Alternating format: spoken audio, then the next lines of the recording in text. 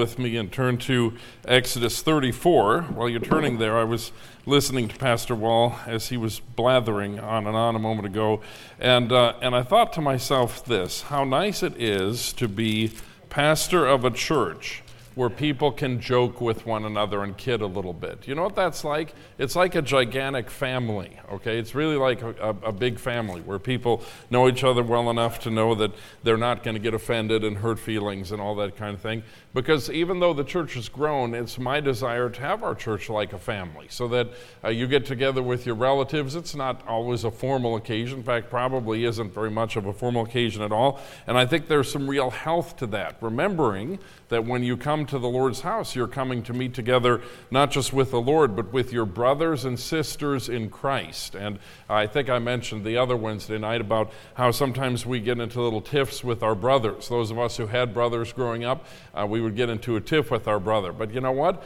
At the end of the day, he's still my brother, and I still stand up for him, and on that stuff goes. Well, tonight I want to do something, change topics just a little bit, and we're covering, Pastor Morris and I are sharing kind of a journey through what we call the Christian virtues. But I wanted to cover one tonight that I think is vital because it has become exceedingly rare in our culture. And I hate to say it this way, but it's true. Exceedingly rare in Christian culture as well. Too much of the world has rubbed off on the church, and the hearts and attitudes and the way we approach things. Those things have all rubbed off on the church. And I'm going to talk about the Christian virtue of grace, and by that I mean graciousness in the way you conduct yourself as a person, okay? And we're going to look at a couple words, one Old Testament word and a couple New Testament words, to get a definition of what that is. But I want to look at the ultimate example of someone who is gracious. So your Bible is open to Exodus 34. Begin with me at verse number 1. Exodus 34 and verse 1. The Bible says, "And the Lord said unto Moses, Hew thee 2 tablets of stone, like unto the first, and I will write upon these tables the words that were in the first tables, which thou breakest." So you say, "Pastor, what is this?" Well, you remember Moses came down from the mount. He was really frustrated with the actions of the children of Israel, and so he smashed the 10 Commandments. He kind of had what we might call a hissy fit, and he smashed the 10 Commandments, and then it was all bad because they were broken. The 10 Commandments, literally, the tables of the law, were broken, but God said, okay, we're going to write this again. We're going to write this again. Now, I want you to notice this then. In the second writing of the 10 Commandments is the background for what you're about to see. You say, what are the 10 Commandments? They are the law of God. They are a summary of God's moral principles. They are not everything that God expects, but they are the required law of God. And some time ago I talked at length about the various 10 Commandments. So here we're going to have the second writing of the tables of the law, the 10 Commandments. Verse number 2. "And be ready in the morning, and come up in the morning unto Mount Sinai, and present thyself there to me in the top of the mount. And no man shall come up with thee, neither shall any man be seen throughout all the mount. Neither let the flocks nor the herds feed before the mount." In other words, the Mount Sinai at this point was going to be a meeting place between God and Moses, and that's it. Everyone else was to keep their distance from the mount. So the Bible says in verse number 4, "And he hewed 2 tables of stone like unto the first. And Moses rose up early in the morning, and went up unto Mount Sinai, as the Lord had commanded him, and took in his hand the 2 tables of stone." Verse number 5, I think, is significant. It's not my text, but it'll tie in a moment. "And the Lord descended in the cloud, and stood with him there." Now pause with me for a moment. He descended in the cloud, and he stood with him there. Now wait a minute, Pastor Monty. God the Father, God is a spirit. Correct. But who do you think this is? It is Jesus. Absolutely is Jesus. And by the way, do you find it interesting? He descended in a cloud. Okay, that is kind of a foreshadowing of the second coming. But this is Jesus Christ. And I think I made reference recently to 1 Samuel chapter 3, where Samuel kept hearing a voice, and then the Bible says the voice stood by the bed of Samuel. Who is that? It wasn't just a voice, it was the Lord himself. And I believe sometimes, not every time, But I believe sometimes in the Old Testament when the Bible says the word of the Lord came unto so-and-so, who is the word of the Lord? That's Jesus. Could it be that he came personally? I believe so. I firmly believe so. I think there are more appearances of Christ in his pre-incarnate form in the Old Testament than we give credit to. And I certainly think this is one of them, because the Lord descended in the cloud and stood with him there and proclaimed the name of the Lord. Okay, so this was very, very important. By the way, back up for a moment. What did we say last Sunday? Connect dots with Scripture for a moment. What did we say last Sunday? The way the Lord engages in the battle is proclamation. Remember that from Isaiah 61, Luke chapter 4, we looked at that. What is a proclamation of? That he is God the Son and the Son of God, and that he is Messiah. That is part and parcel with the message. And then Isaiah predicted in Isaiah 61 he was anointed to preach the gospel. We went into all of that last Sunday. So here, interestingly enough, the Lord, I believe Jesus, passed by before him and proclaimed. Now here are the words. The Lord God, merciful and gracious, long-suffering and abundant in goodness and truth, keeping mercy for thousands, forgiving iniquity and transgression and sin, and that will by no means clear the guilty, visiting the iniquity of the fathers upon the children, unto the children's children, unto the third and fourth generation. We're going to look into all of that briefly tonight. But I want you to notice something. Verse number 6. The Lord God, merciful, and what's the next word? Gracious. Now, why is that striking to me? Why is that passage striking? Because I want you to think about this. In that moment, the Lord reinscribed on the new tablets of stone the Ten Commandments. The Ten Commandments are a summary of the moral law of God. Here in the very setting of the giving of the law, the Lord, Jesus himself, appears and he declares himself to be gracious. In the middle of law, we find grace. And grace is actually a characteristic of who God is. It is one of God's attributes. It is one of the things that make God who he is. And I think what he was saying to Moses is, here are 10 commandments. And these 10 commandments, you all better keep these 10 commandments. Here are 10 commandments. But remember something, I am fundamentally gracious. In the midst of the pressure that would come upon Moses to keep the 10 commandments, to convey them to the people and encourage the people to keep the 10 commandments, God says this, fundamentally I am gracious. Never forget that about God. In proclaiming who he is, one of the characteristics he gave was the characteristic of grace. Now look at your lesson introduction. The words grace and gracious in Scripture focus on the character of God and his expectation of man. In regard to man, grace and gracious are bucket terms that describe the blending of various Christian characteristics into a reliable default attitude. If you want to underline something, underline the word attitude. Gracious is an attitude, and it is something that is consistent. It is a default attitude that should consistently manifest in behavior. So pause there for a moment. When we say the Lord is gracious, that is who he is.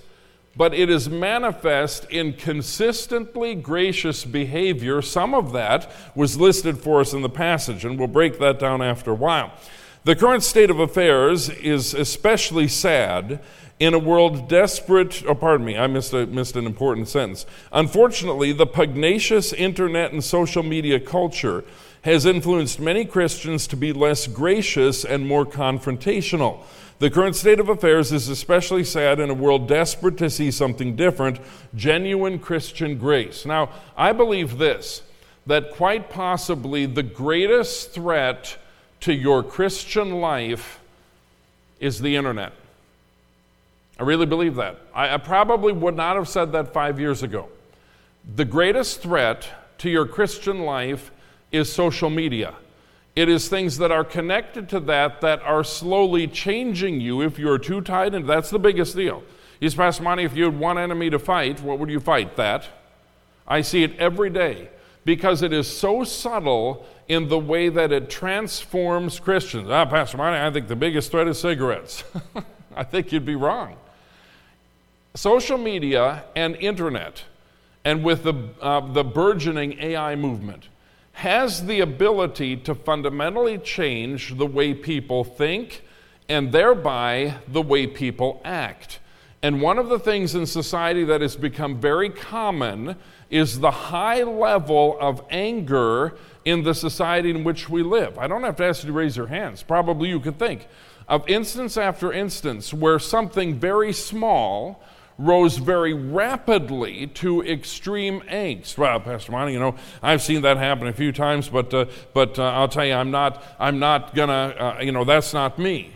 Okay? But have we changed the way we communicate with one another? I purposely, in the lesson, used the word communicate. I'm not just talking about face-to-face speech, which I believe has become more aggressive even among Christians. I'm talking about every form of communication where somehow people feel a freedom to type things aggressively that they may not say aggressively, and it is because they have spent too much time being trained by social media to be controversial, to be on edge, and to be confrontational. I firmly believe this. We've seen this happen. We talk about sometimes common courtesy. That is really lacking in our day and time. Now, there are other things that add to this, okay? The fact that people feel like they're under so much pressure today. But where does that pressure come from? Sometimes from overindulgence in the internet and social media. So one of the things that I determined I would do in my time management thing, and I'll just mention it now, in my time management thing is to tame my phone. I'm sick of it. I'm utterly sick of it. Now, if you have an iPhone, then you have this feature where you can put a focus on the phone and screen everything. Are you all aware of that? You're not aware of it. Okay, well, I just made you aware of it. So you can screen everything. I'm doing that consistently. The last 3 days, Pastor Monty, screening my calls. Yeah, I am. I am, because I can't be interrupted when I'm studying the Bible. And I find it irresistible. If my phone rings, pings, or bings, I find it irresistible to deal with that right now. And so part of time management is being able to set some boundaries that limit exposure to certain things. That, by the way, is legitimate for every person in the world. We came to the conclusion a few years ago that every person in the world should be immediately accessible to us. That is simply not the case, okay? People have to have their time to concentrate, maybe to pray, maybe to read their Bible, maybe to study, or maybe to do their job, if any area of work that is necessary. And so what has happened, though, is this. People lack graciousness today. And you even see it in Christian people, in the way people get angry very quickly, in the way they talk to others, or in the way they communicate online. So I want to return us back in our thinking to becoming gracious in our character so that it flows out of us on a natural basis. Now, I hear right now an argument forming in some people's minds. Pastor Monty, that sounds good, but you just don't understand. I have a short fuse. Look at me. If you have a short fuse, you need to grow up and get over it.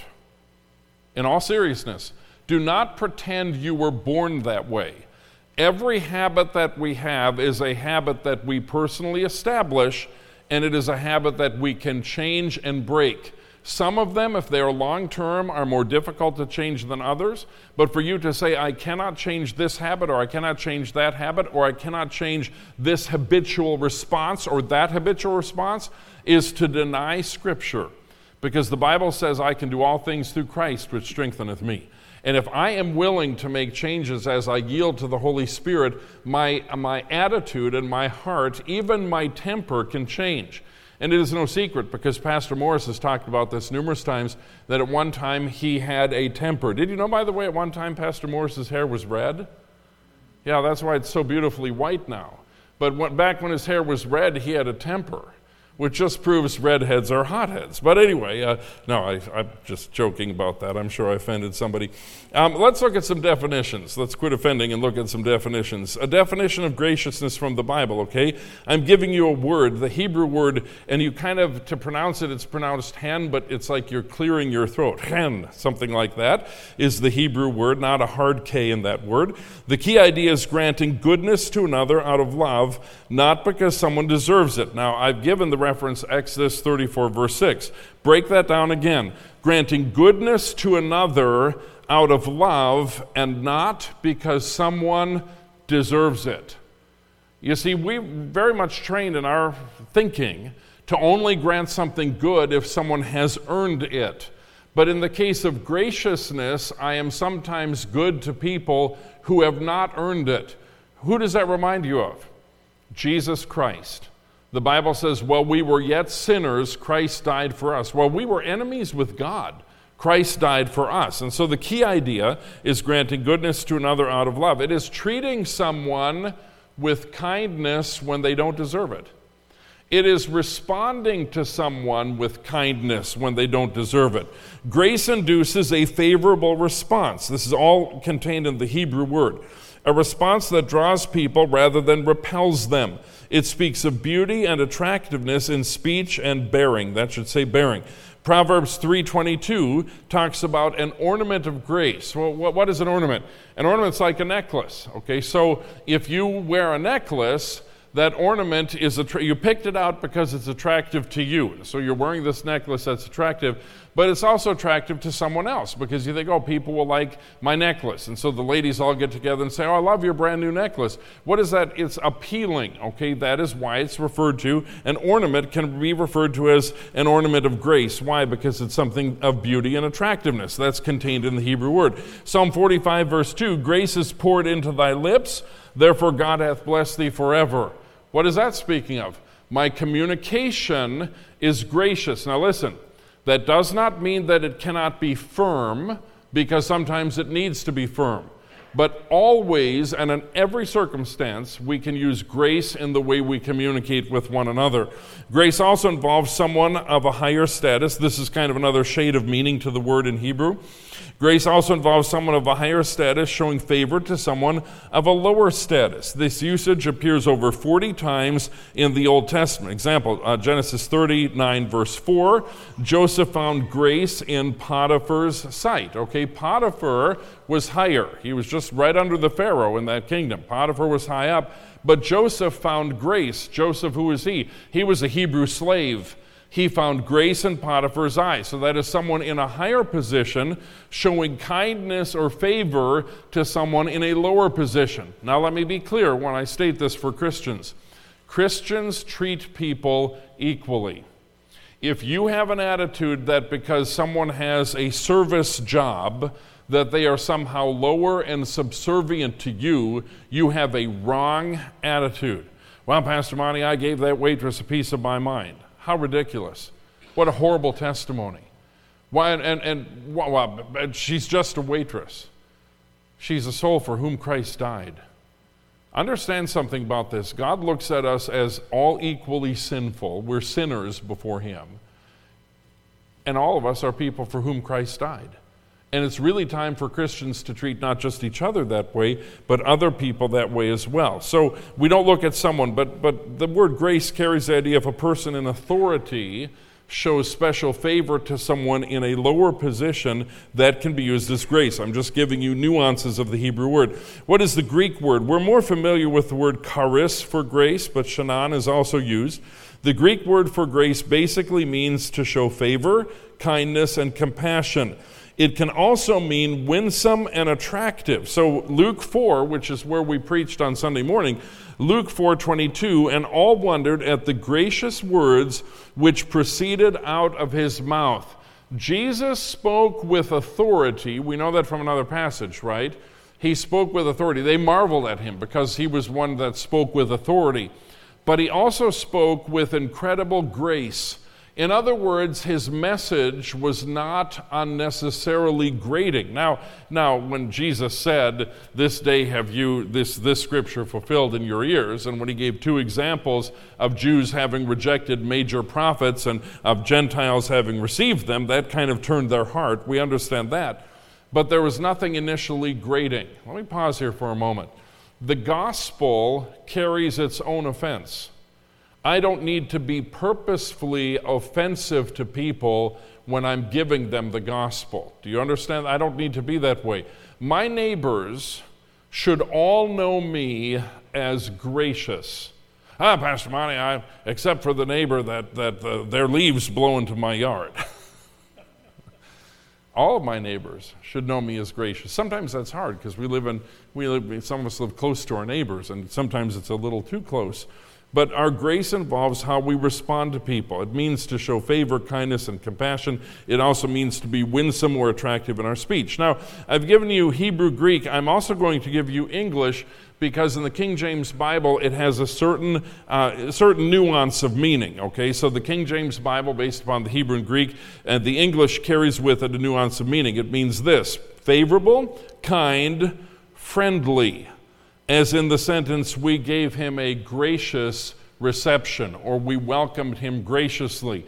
When you use the word gracious, it puts into your mind all of those concepts. Friendliness. It puts into your mind, perhaps in some ways, compassion. It puts a favorable response. When someone is said to be gracious, that is a positive and favorable thing. Look at point B.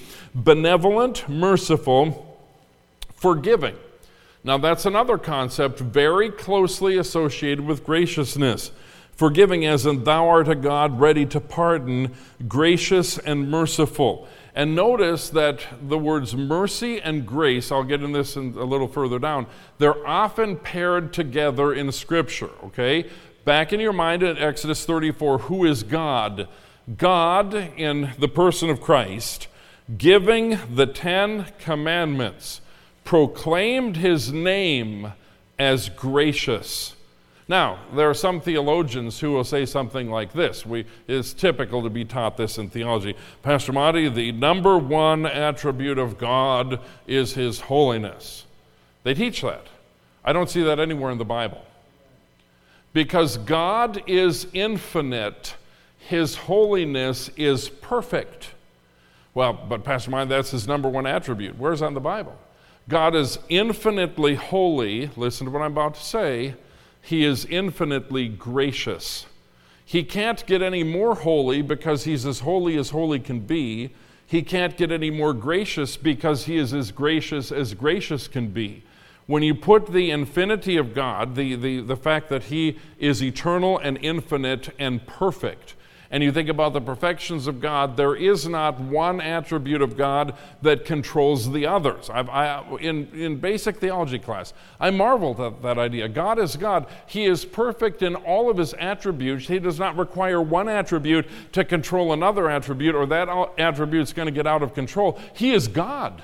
He is perfect in his attributes. And so God chose in the giving of the law to declare that he was gracious. So the definition from the languages of the Bible, now from the character of God. So you're looking at Exodus 34. I read it a moment ago. I want to just cover a few points through this to give you an idea of the things that go along with graciousness. Because grace involves a lot of different ideas. Favor, benevolent, winsome, attractive. We've talked about all those things from the word itself. So merciful. God is a God of grace. He is merciful. Mercy and grace are often found together, two sides of the same coin. The merciful withholds punishment when it may be deserved. The gracious grants favor when it is not deserved. Now notice this. Neither one of these principles operates in a vacuum of neutrality. So when is grace given? Grace is given to the undeserving. That's why, by the way, for by grace are ye saved through faith. What do you mean? I don't deserve salvation. Salvation is wholly of God's grace. I do nothing to earn salvation. For by grace are ye saved through faith, that not of yourselves, it is the gift of God, salvation, the gift of God, not of works, lest any man should boast. Newsflash, sinner, all of us included in that statement. Newsflash, sinner, God doesn't owe you anything. Doesn't owe you anything. Not one thing. Newsflash, Christian, God doesn't owe you anything. Everything that comes our way comes by the grace of God. Salvation is by the grace of God. Answered prayer is by the grace of God. There is no way that you as a human being can ever place God in the position where He owes you something. Now, I'll tell you this, God will keep His promises. But every one of His promises is given how? Based on His grace. There is never an obligation to man. That speaks of the unbelievable graciousness of God. And the Bible says that we were enemies with God, and while we were yet sinners at enmity with God, Christ died for us. You want to talk about infinite grace. That grace is found in the person of Christ. So it often is paired with merciful. Gracious, of course, I've been talking about that for the most of the lesson, so that check the section above. Long-suffering. So another characteristic of God's graciousness that is paired with the word mercy and grace is the word long-suffering. What does that mean? Patient, enduring of wrongs and personal slights. That's part of being gracious.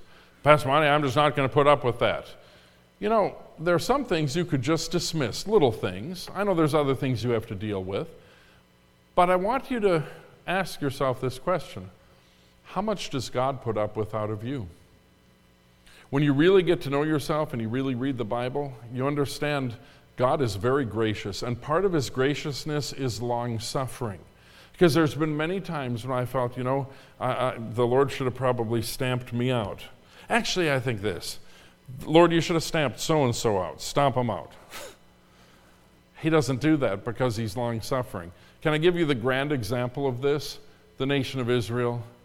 If you will read the torrid and sordid history of the nation of Israel as presented in the Bible, the climax of their evil being the rejection and crucifixion of their own Messiah.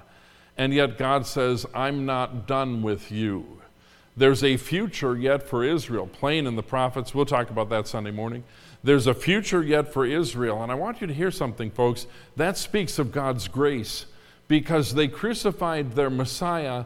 They crucified the Son of God. They crucified God the Son. And you'd think, well, Pastor Monty, there's going to be God's just done with those people. No, He's long-suffering. Sometimes we lose patience with people just that fast, don't we? Part of being gracious, it is in this context put together with the idea of long-suffering. Then, of course, it says there in the passage, Exodus 34 speaks of the goodness of God. That's His beneficence, His kindness. It also, by the way, speaks of truth. Truth. You say, well, Pastor Monty, in graciousness, I overlook truth. No, you'd be wrong there. Gracious people don't overlook truth.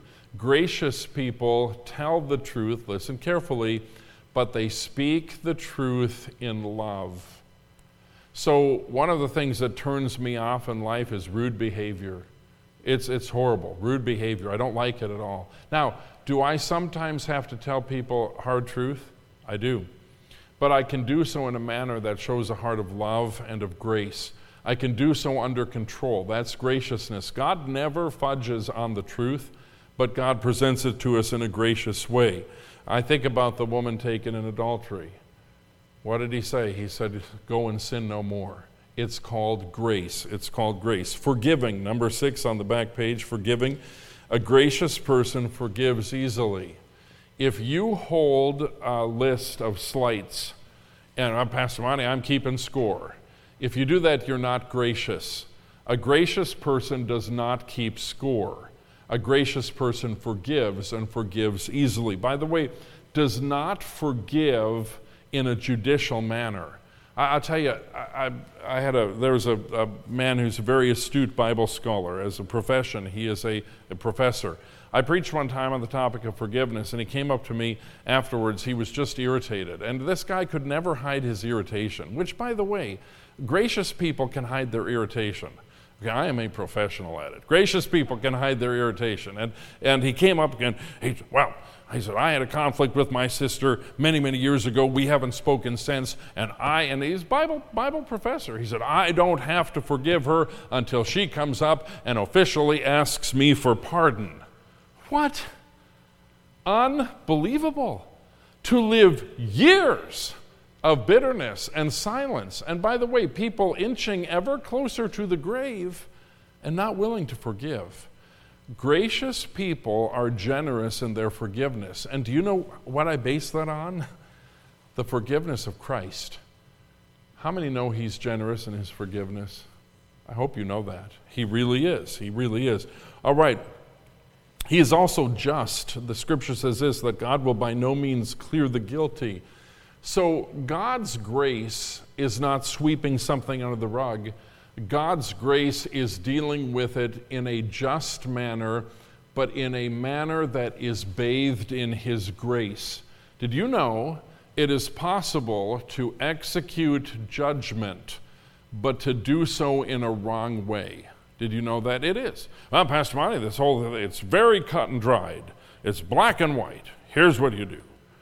You know, you could do that, or you can help people. And sometimes you got to do the right thing. Okay, you have to do the right thing. But sometimes your approach can be wrong.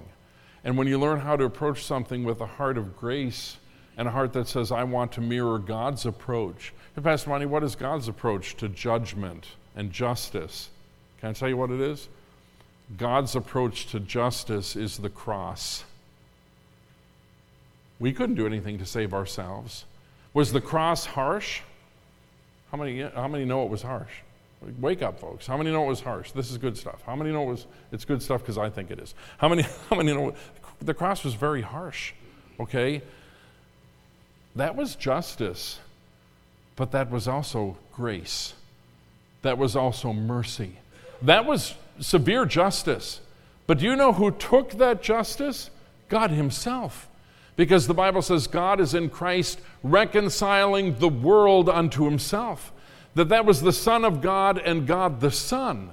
And in Calvary, you have law and grace meet together at Calvary. At Calvary, you have justice and you have love. And these concepts are not antithetical to each other. Don't ever think that they are. And when I must do justice, I also love mercy. Okay, let's quickly go through some practical points tonight now that you've been given a basis for this linguistically and from the scripture. Grace is seen in the lives of men. Number one, grace is not a license to sin. Romans 6:1, shall we continue in sin that grace may abound? The answer is God forbid. You can also look up Jude 4.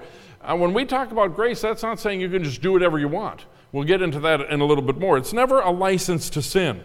Point B, grace operates within New Testament principles as opposed to legalism or the Old Testament law. How does grace function?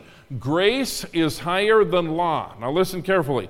In the Pauline epistles, over and over again, Paul makes a comparison both to the law and to grace. Romans 4 would be a great example. Romans 5 would be a great example. And he also talks about the law and the Spirit. And he says, the law kills, but the Spirit gives life. Who is the Spirit? The Spirit is the Holy Spirit. More powerful than law is the Holy Spirit who lives inside of me to convict and regulate my behavior. That is why grace operates within New Testament principles as opposed to legalism or the Old Testament law. It is not a writing of 10 more commandments that is needed. It is grace and yielding to the Spirit of God. Point C, communication is the primary manifestation of grace or lack thereof. Gracious people are cautious in their communication. You should really underline that. More trouble is caused on social media with people saying stuff they ought not to be saying than probably any other. Pastor Monty, I just think we should just let it all out. What a horrible idea. What an idea that is so far beyond the bounds of Scripture.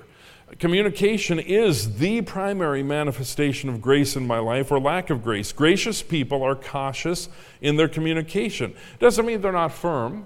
Doesn't mean they're not clear. It doesn't mean they do not tell the truth or that they pour honey over everything. That is not what we're saying. But they're careful not to needlessly offend. I'm often reminded personally of the scripture, James chapter 3, that is directed towards preachers, where James says that the tongue is dangerous because in many things we offend all. Well, I've been guilty of that countless times, just fulfilling prophecy, folks. In many things we fulfill all. I never intend to be personally offensive. Now, I'll tell you, it's harder now than it's ever been because of this young generation that gets their feelings hurt so easily. Someone told me after I was preaching, they were laughing at me, and they didn't mind, but they said, "Preacher, you're just filled with microaggressions." What? I didn't even realize how microaggressive I was being, and I try my best to not be offensive, but gracious people do not try to needlessly offend. They demonstrate respect and kindness. That's so important today. Clarity, but respect and kindness in what you say. They use discretion and do not pass rumor and gossip. So one of the great faults of social media is someone hears something and they immediately pass it along. So many of you in the room probably are familiar with Dr. Clarence Sexton. He was the pastor of the big church in Powell, Tennessee, and president of Crown College. Okay, I received a text late last night that Dr. Sexton has passed away. I guess we should have announced that earlier because many of you are familiar with him, the great Crown College and the great church down there. He passed away. He had some kind of a brain issue of some sort. He's been hospitalized for some time, and it took a turn for the worse in the last couple days. When a friend of mine sent me that text, I immediately responded and asked him, "How do you know that? How do you know that?" And then he responded back, a friend of his is inside in the college and had this information, so I could trust that. Do you know why Pastor Monty, why would you check on that? I didn't want to pass it along without knowing the factuality of it. Do you know why? I did that once. Well, probably more than once. Some of you might remember when I announced the death of Ron Hamilton, the great musician Ron Hamilton, in church about 5 days before he actually died. Yeah, do you know why that happened? Because between Sunday school and church, someone came running up to me and said, Pastor Monty, Ron Hamilton just died." And I trusted that. They misread a Facebook post, okay? And then I announced it to the whole church, and then he's still alive. And then I had to come back and say, no, he didn't die, he's still alive. And what's worse, I know his son, Jonathan, and I had to go to him when I saw him in person and apologize for announcing that. This was some months later when I saw him in person somewhere and apologized for it. He didn't even know that I had, but I felt so guilty about it. Be very careful. Use discretion. Do not pass rumor and gossip. Gracious people are careful with what they say. One's demeanor is a secondary manifestation of grace or lack thereof. Gracious people generally maintain a pleasant countenance, carry themselves with confidence, and reflect very open body language, okay? How many of you can tell by the way a person carries himself if they're mad at you? Can you tell? Yeah, you can sure tell. Or if they're angry and defensive and they're very tight in their body language. And some people march around that way a lot in their lives. Well, that is an indicator, an outside indicator, that they are not gracious people. Gracious people can be pleasant in their countenance. Non-gracious people tend to display anger or dissatisfaction on their faces. They can be cold, tense, and have an aggressive bearing about them. Now, I'll tell you folks, that should not be your reputation. If you've ever lived in a place where there was a bully in the neighborhood, everybody knew who that guy was.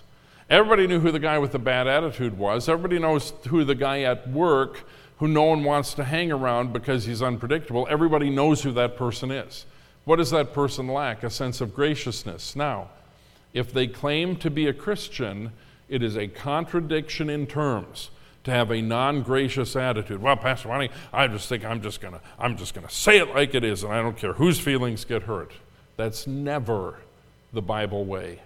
Hope you heard what I just said. Never the Bible way. You can be firm, but you can be gracious at the same time. Graceful people tend to default to mercy rather than condemnation and judgmentalism. Gracious people mirror God's requirement to man. What is it that the Lord requires of thee, Micah 6:8? To do justly, listen to me, Do the right thing. Do the right thing. To do justly and to love mercy. Did you see that? We're commanded to do the right thing, but we're also commanded to love the spirit of mercy. Does everyone see that? By the way, great point for parenting. Great point for parenting. You want to do the right thing with your kids, but you want to love mercy so that your kids can always say, Dad was fair. Mom was fair. They loved me even when they had to correct me. Look at that passage again, Micah 6:8. Do justly, to love mercy, and then this joined with it, to walk humbly with thy God. Some people who don't know what grace is usually have an inflated sense of self-importance or pride that is oftentimes, when in a Christian context, a spiritual pride. Point F, graceful people demonstrate God's grace in their lifestyle. Now, I've replicated this whole verse so you can see it. Titus 2:11-12. For the grace of God that bringeth salvation hath appeared to all men, teaching us that denying ungodliness and worldly lust, we should live soberly, righteously, and godly in this present world. Now look at that. Grace teaches what? It teaches right living. Grace is never a ticket to licentiousness or diving into the sins of the flesh or of the spirit. But grace is something that teaches me that there are things I'm going to deny. Ungodliness, worldly lust, that I should live soberly or with a serious attitude, righteously in right relationship to God, with God and man, and godly, mirroring God in this present world. Grace is not a free-for-all. Some people in the evangelical world think, well, man, grace is just do whatever I want to do and God will cover it for me. No. The grace of God teaches us that there are boundaries, that there are limits, that there are things that we don't want to involve ourselves in. That's what grace teaches us. Why? Because grace is fundamentally transformative from the inside out. Now, I can give you a bunch of rules to follow, and you can check them off and say, oh, did that one, well, I missed that one, but okay, did that one. I can do all that. That never transforms. What transforms a person is when the grace of God teaches my response, not only what I will embrace, but what I will reject. And part of the sign of having God's grace in your life is that in your life, in a practical way. We demonstrate God's grace in our lifestyle. It doesn't mean a person's perfect, but it means they have God's grace in their lifestyle. Look at point G. Grace allows for preferential differences in practice among Christians, Romans 14. Read the whole passage yourself, but it's crystal clear. We're not all going to agree upon everything. Do you know what? Allow for some grace. Someone is, quote-unquote, a little more strict. Someone is, quote-unquote, not as strict. Romans 14 is crystal clear. If a New Testament principle is not violated, someone wants to celebrate Christmas. I think we all do here. We got them trees and things like that. It's beautiful. It's beautiful. Pastor Wall did a lot of that. It's beautiful, Pastor Wall. I'm all about that. Well, Pastor Monty, I'm just against Christmas trees. Well, just overlook it then. I know no one here is like that. But is it possible to overlook it? I mean, unless you can show me a Bible verse in the New Testament that says I can't overlook it, then you should overlook it. That's part of getting along with people. Okay, Christmas time is coming. You're going to be with your family. Guess what? You're going to have to overlook some things. That's fine. Why do we do that? Because we're Christians. Gracious people know how to do that in regard to places of preferential differences in practice among Christians. And then point H, grace reflects Christ. Now, I love this. The Bible says this, for the law was given by Moses, but grace and truth came by Jesus Christ. Which one is superior, the law or grace and truth? Grace and truth. Grace and truth is superior, and it reflects Christ. Legalism alienates people from God. Legalistic parents often alienate their children from God and the church. And I'll tell you, I'm not going into details, but I'm dealing with something not related to this church, of a case where legalism went to seed in the most unbelievable fashion. I won't go into it. If I did, you would be stunned. And guess what? Children provoked to anger.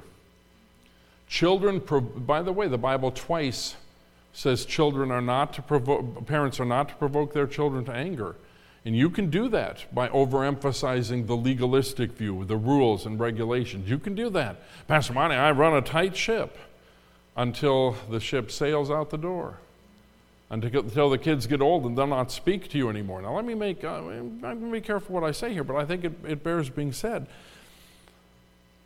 Nothing in my parenting should estrange my kids from me permanently. Now, they might get irritated about something, but estrangement's a dangerous thing. By the way, if a parent finds themselves estranged from their kid, they need to do everything they can to build back that relationship. They're going to come to me and they're going to repent, and unless they do, it's over. That's wrong. That's anything but gracious. Your kids were given you by God to love them, kind of like marriage, for better, for worse. Do your kids do everything your kids do? Does that make you happy, every single thing they do? No way. No way. Okay, but they're still your kids. At the end of the day, you love them. You try to build a relationship. Well, Pastor Monty, they need to approach me. You know what? No. You're the parent, okay? And a parent has a natural love for their kids, and that parent should be pursuing the relationship with kids, even if the kids have been estranged. And many good parents face this for a period of time in their lives, but the good parents never, ever, ever stop pursuing that relationship. Even if the kid runs, the good parents never do that. Grace attracts people to God because only grace meets people where they are and guides them to a better place. I'll close with this thought. Think about the message of the gospel. It begins this way: for all have sinned and come short of the glory of God. The good news starts out with some pretty bad news. Pastor Monty, that's discouraging. We're all sinners and we can't do a thing to fix it. You'd be right about that. The good news is God extends His grace and His forgiveness and His mercy and everything who He is in His character. God extends that to us, and God says, here it is. Do you not find that attractive? You should. That's incredibly attractive, especially if you acknowledge the depth of your personal depravity and your sin and your failure against God. For God to just say, I'm gracious. For God to say, here are my 10 commandments, Moses. You broke the other one, so here's a new batch. Here are my 10 commandments, Moses. It's the law, and you'd better keep the law because these are not suggestions. These are 10 statements. They are 10 commandments. Here it is. Now, Moses, I want you to remember something. Because you're going to fail, because your people are going to fail, because these 10 commandments are going to be written in stone, and you're not breaking the second set. They're going to be written in stone, but you're going to break them. After He gave that law, He said this: Jesus Christ standing before Moses, very crystal clear in that passage.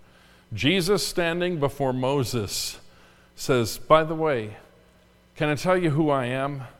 I'm going to proclaim my name to you. This is who I am. I, the Lord God Almighty, I am gracious. Do you see it? The immutable law of God given on tablets of stone. And then Jesus stands and says, I am gracious. Let me tell you something. For people who really understand themselves, that is hope. Someone said, Pastor Monty, God's grace isn't mentioned much in the Old Testament. You haven't read the Old Testament.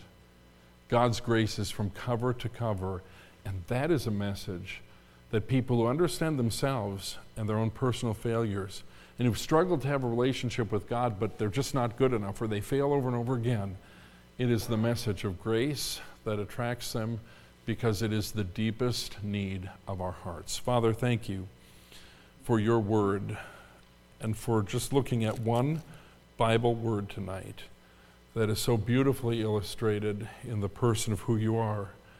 In the Old Testament, gracious to a fault with very deeply erring people, the people of Israel. In the New Testament, giving yourself as a blood sacrifice on the cross, not for your friends, not for people who loved you, but for people who were your avowed enemy. That is grace. Help us, Lord, then, to understand that we should reflect grace in our personal lives and our dealing with people. Help us, Lord, to understand that when we don't, we fail to reflect who you are in both the Old Testament and the New. And I pray, Lord, the Holy Spirit would help us to take this thought to heart. And so tomorrow, when we're under a little stress or pressure or something irritates us or we're just in a bad mood, Father, help us to think about being gracious. And I pray your Spirit will prompt us to that response that is glorifying to Christ. Thank you, Lord, for your love. In Jesus' name, amen.